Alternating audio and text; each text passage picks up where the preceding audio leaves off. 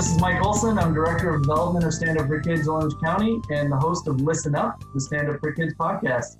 On today's episode, we'll be speaking with Isaiah Henry. He's the CEO and owner of Seabreeze Management Company. We're going to be chatting with him as him and his company are supporters of Stand Up for Kids and in a multitude of ways that we'll get into. And Isaiah also has a pretty interesting kind of trajectory that we're going to talk about through life and relate that back to the Stand Up for Kids mission. So welcome, Isaiah. Thanks for taking the time today. Thank you. Good to be here. All right. So why don't you start by just telling us who you are and what Seabreeze is? Yeah. So Seabreeze is Homeowner Association and Commercial Owners Association Management Company. So we manage master plan communities, high-rise buildings throughout California, Nevada, and Boise, Idaho. We've been in business for 33 years. We have over 500 employees that serve our clients throughout those regions. And you are the big cheese. I don't know about it. I do everything that I possibly can at any time. So yeah, I don't know about big cheese. I get what's left over. I'll do all of that. So nice. And so we've talked a couple times before, and I want to go into a little bit about kind of your upbringing, kind of where you came from. So I was raised by a single mom. I was born in New York. So my upbringing is not traditional. I was born into a religion called Sikhism.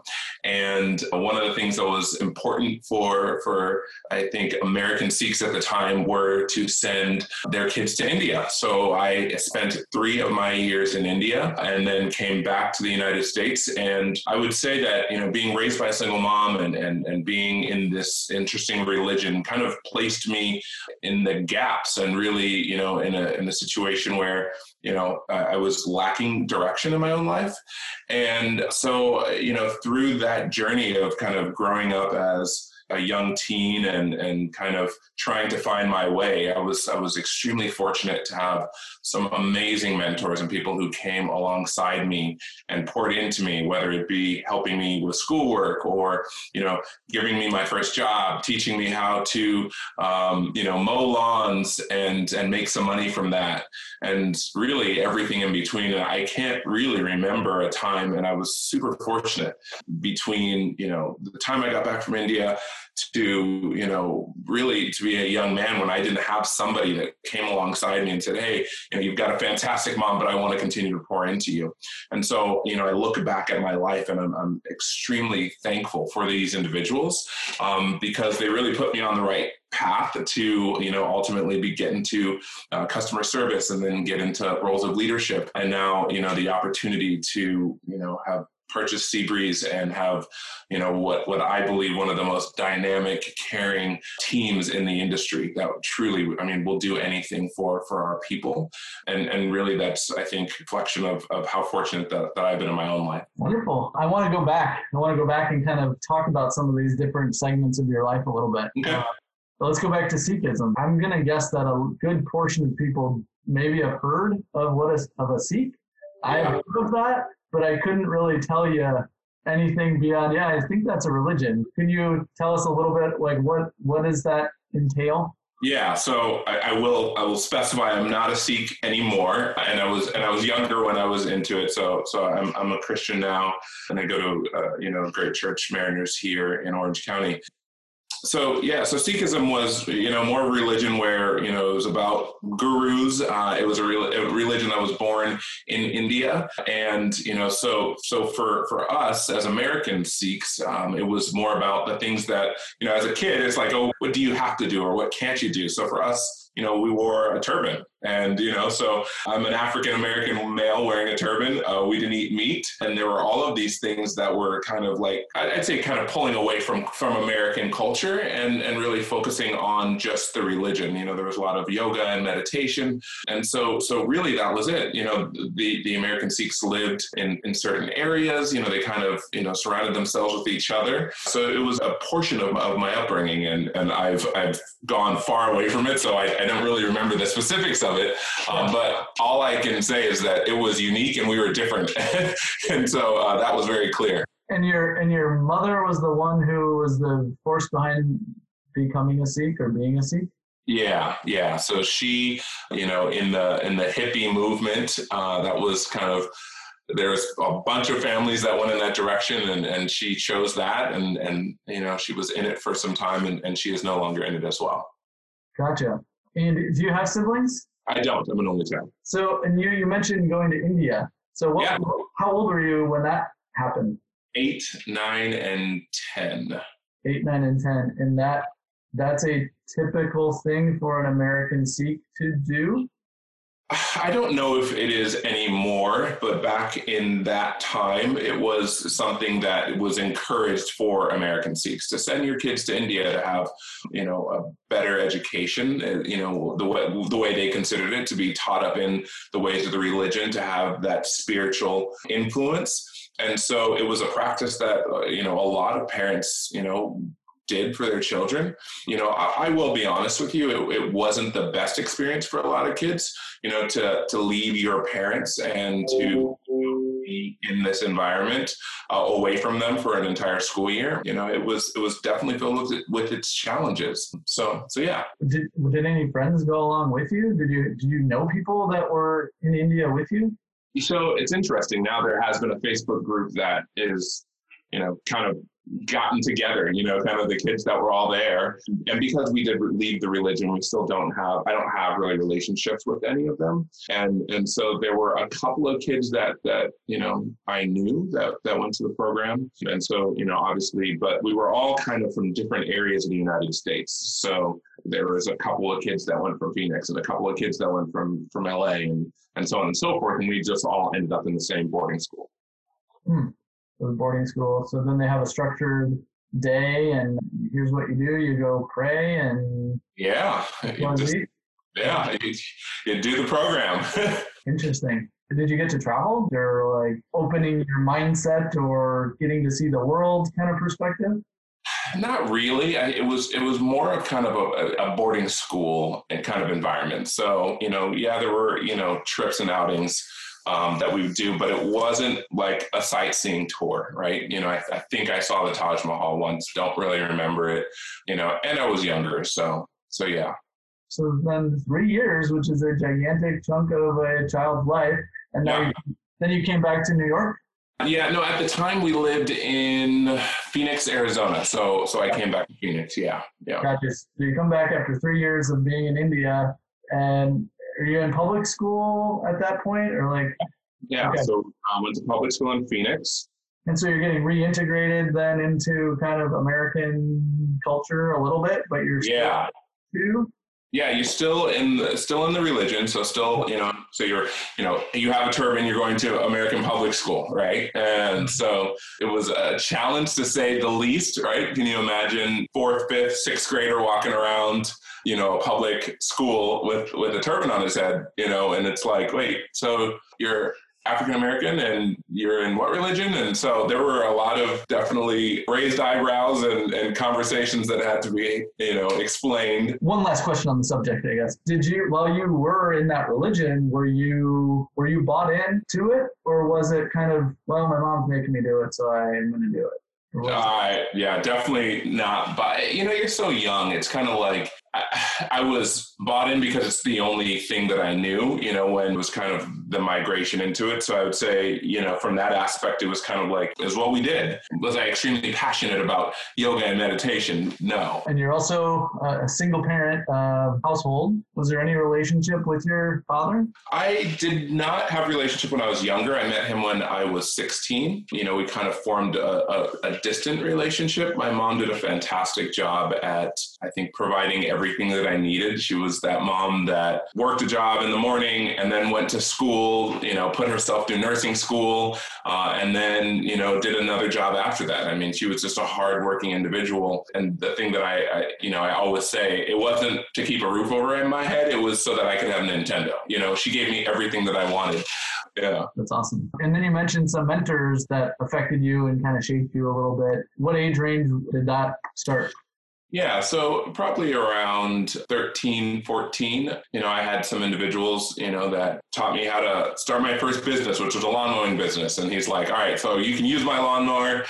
This is how you actually have to mow a lawn. This is how you use a weed eater. These are all the tools. And so you can use my equipment and, go solicit your business. And that's something that I did for some time to put some extra money in my pocket. And, I remember him vividly and, other individuals I think about throughout my life and even into my early years in business. I had individuals that came alongside me. One of the gentlemen I can remember, we were responding to a Better Business Bureau complaint. And I said, here, take a stab at this, send it over to me first and let me review it before you post it on the line. And he ripped it apart in a really loving way. And, he's like, okay, this is why this doesn't work. This is what you're trying to say, and this is how you're trying to feel. And, I remember it was like, I saw that template. And then ever since then, I was on my way. He's still a close friend of mine. And so I've always had individuals that, I believe have helped kind of prop me up. And I try to do the same for others. Yeah. This is said a lot, but it takes a village, right? Every successful person typically has a lot of people to participate and be part of their lives to get on that positive trajectory. Absolutely. And that's kind of, that's Stand Up for Kids kind of mantra too, like mentoring and being that extra positive voice in someone's ear to guide them a little bit, but, show them love and care, and accountability is also important. So trying to be that for the kids that we work with is our main mission. It's one of we're obviously handling the housing and the basic needs components as well, which are hugely important, safety and a roof over your head. But at least as important is that love and care and mentoring piece that is really going to open someone's eyes a little bit wider and show them some possibilities and get them to the next step. What does life look like for the next few years? Yeah, so Seabreeze is, obviously we're growing extremely fast. We've been really, really fortunate over the past couple of years. But so I kind of got into the customer service world, worked for a couple of different organizations, just building them customer care centers. And then I built a customer care center for a property management company and realized that, I loved the business. I understood what we did. I really loved the value that, we bring to communities as a whole, not just, obviously we manage HOAs, but, to see the redevelopment of some of the communities and, to see them from, just dirt, when we first walked them to then, thriving with kids running through the streets. And so I just, I fell in love with the business, and that company actually moved me up to San Francisco. So I lived in San Francisco for 2 years and then came back down to Orange County. And I met the founder of Seabreeze, and she was looking at her exit strategy. And, I figured that, I had a great idea and a way that I wanted to run an organization, because everyone has ideas until you get your hands around one. And so, she transitioned out and purchased the firm. Gosh, it's going on we're going on 7 years now. And yeah, it's been amazing. We've opened offices, and, we opened our Northern California office, our Inland Empire office, San Diego, Los Angeles. And what's your schooling? What'd you do for school? I did not graduate. Okay. So did not graduate college. College, correct. Yeah. Okay. Yeah. So I came right out of high school and was just like, I want to work. I want to do things, and school does not look like one of them for me. I always hold up the book Education of a Millionaire. Parents don't like it because it's not pointing kids towards school, but I just wanted to get out there and try. And so it seemed to work out. Yeah. Do you have a take on that now? That's hard. I think that this is my personal take. So I think that college is fantastic for a lot of reasons. One, if you are looking for, coming out of high school, you need that discipline. You need to not necessarily have to be somewhere because, you're going to be fine if you don't show up, but you're going to have to pay some money. So I think that there's definitely a discipline component of it. I think the second reason that, I would encourage someone to go to college is, for those specialty trades, right? So if you want to be a doctor, if you want to be an engineer, if you want to be a nurse, those specialty traits are absolutely, that education is priceless, right? Or, the third is getting some additional exposure. I mean, getting out of the state you live, the community you live, and having some world experience outside of where, your little world. I think it's huge. Do I think that the path has to be college for everyone to go out there and just get a general degree? I would probably say no. We hire people at our organization. There is no requirement to have a degree because we want people to bring their full selves, right? I would have, disqualified myself if I had that requirement at our organization. So yeah, I think that it's an individual path for sure. Yeah, and I guess I can speak to that a little bit too, because so I went to the University of Wisconsin, so I went to a Big Ten school. I'm from Wisconsin, so it was kind of a natural place to go. Grew up in a really small town, so the exposure piece that you're talking about was huge for me. So getting that cultural exposure, seeing different races, very white in small town Wisconsin, but getting exposed to races and cultures and foods and things like that was enormous for me. I ended up getting a degree in civil engineering. I was always good at math, so I was like, well, we can try engineering and see where that goes. It's not like a general degree, at least. It's a focused, and I was always thinking about financial things on the backside, like, can I get paid to do this when I get out and pay off my college bills and all that? So it was really good for me. It ended up leading to an engineering role that paid pretty well. I'm not there anymore. I'm working for a nonprofit now, but and I graduated in 2005, so 15 years ago. And the cost of college in the last 15 years is doubled or tripled. That is such a hard thing to, the value, the cost associated with that exposure now. Like if I was graduating high school now, I don't know, might make a different decision, maybe just totally. Yeah. So I'm not digging a hole for myself. Like I got my sister, she's 25 now, and she graduated 3 years ago, and she's got $80,000 in debt, and she's a school teacher. So she's going to be living in that debt for a long time. And was it worth it for her? I don't know. I think of some of our young leaders. We've got people that are, that joined us right outside of high school, and they were 18, 19. Flash forward 6 years, and they're now directors with teams. They've spent those years that they would have spent in school developing their job skill. They've got resumes. They were able to learn so much through in those 4 years. They've done a lot with their lives. They're buying their first homes. Because they're in a position to do so. Yeah, and I can tell you that my first day on the job after a undergrad and a master's, so 5.5 years of school, first day on the job, completely worthless. Yeah. I had no idea what I was doing when I went to my job the first day. They're like, here, do this very simple thing. And I was like, I have no idea. I went to school for all these years, and I got all the nuts and bolts, but I never got the engine. Like, here's all the pieces together. So if I had taken those years and devoted them in another way, maybe I could have gotten further ahead that way. The other thing that college gives you is a roadmap. Totally. So if you don't have a roadmap and you're not going to college, then you got to be like self-motivated to go figure out what it is you're going to do and not sleep on your mom's couch for the next 3 years. Tough though, and it's not as obvious. Like it used to be, like go to college, that's the path. Becoming kind of more and more ambiguous as what's the right path. Exactly. Yeah.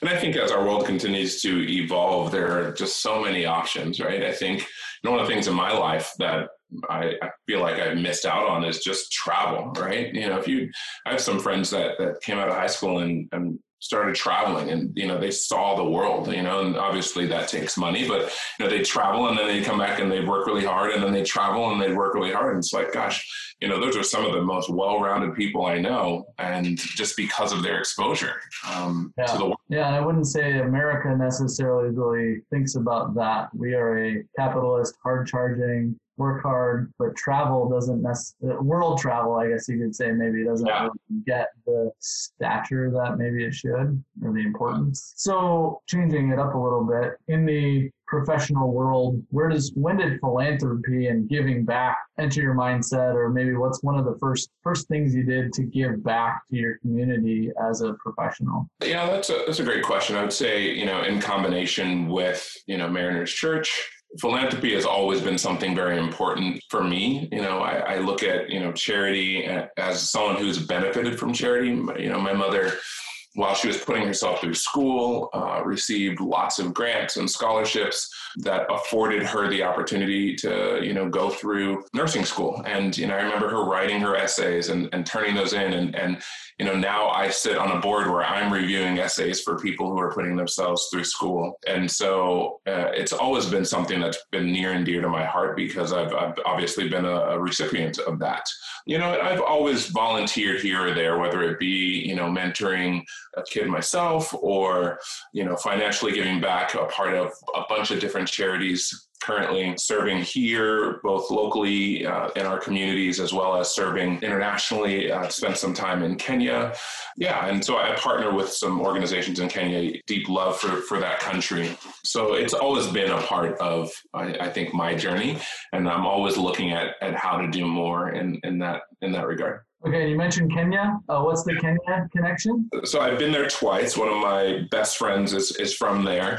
And so we've been, I'm actually currently involved with a hospice there called The Living Room, which is run by a dear friend of mine, Julie and Titus.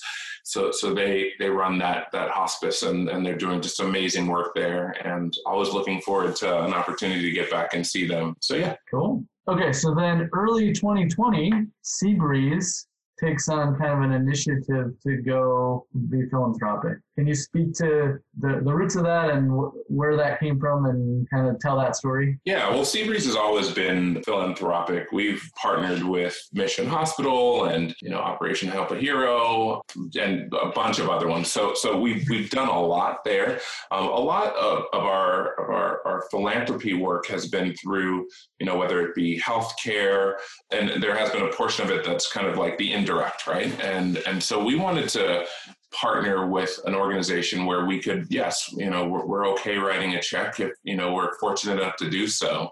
But we also wanted to actively be physically involved. We wanted to sit face to face with individuals and impact people. We also wanted to give our employees an opportunity, serve in the way that they saw fit, right? And not just say, oh, this is what we're doing.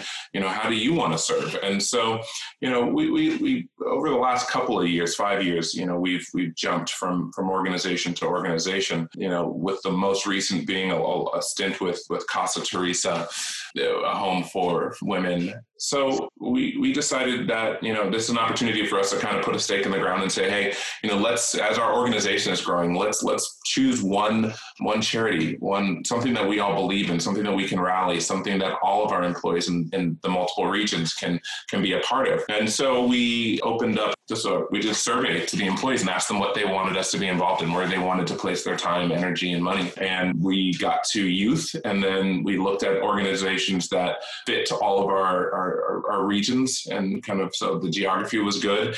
And Stand Up for Kids kept coming back. And so we sent a charity committee out to look at a bunch of different firms. And it's really funny because, three of those, I think two or three of those members came back with Stand Up for Kids. So it was kind of like, well, we don't have to vote. We're here. And then, obviously to meet you, Michael, we just felt your heart in it, and we're just looking for opportunities to do more. So it's been a great journey. Yeah. And unfortunately we got sideswiped a little bit. Well, as the whole world did with COVID, because we had you guys out to our Anaheim location. I think it was either February or March.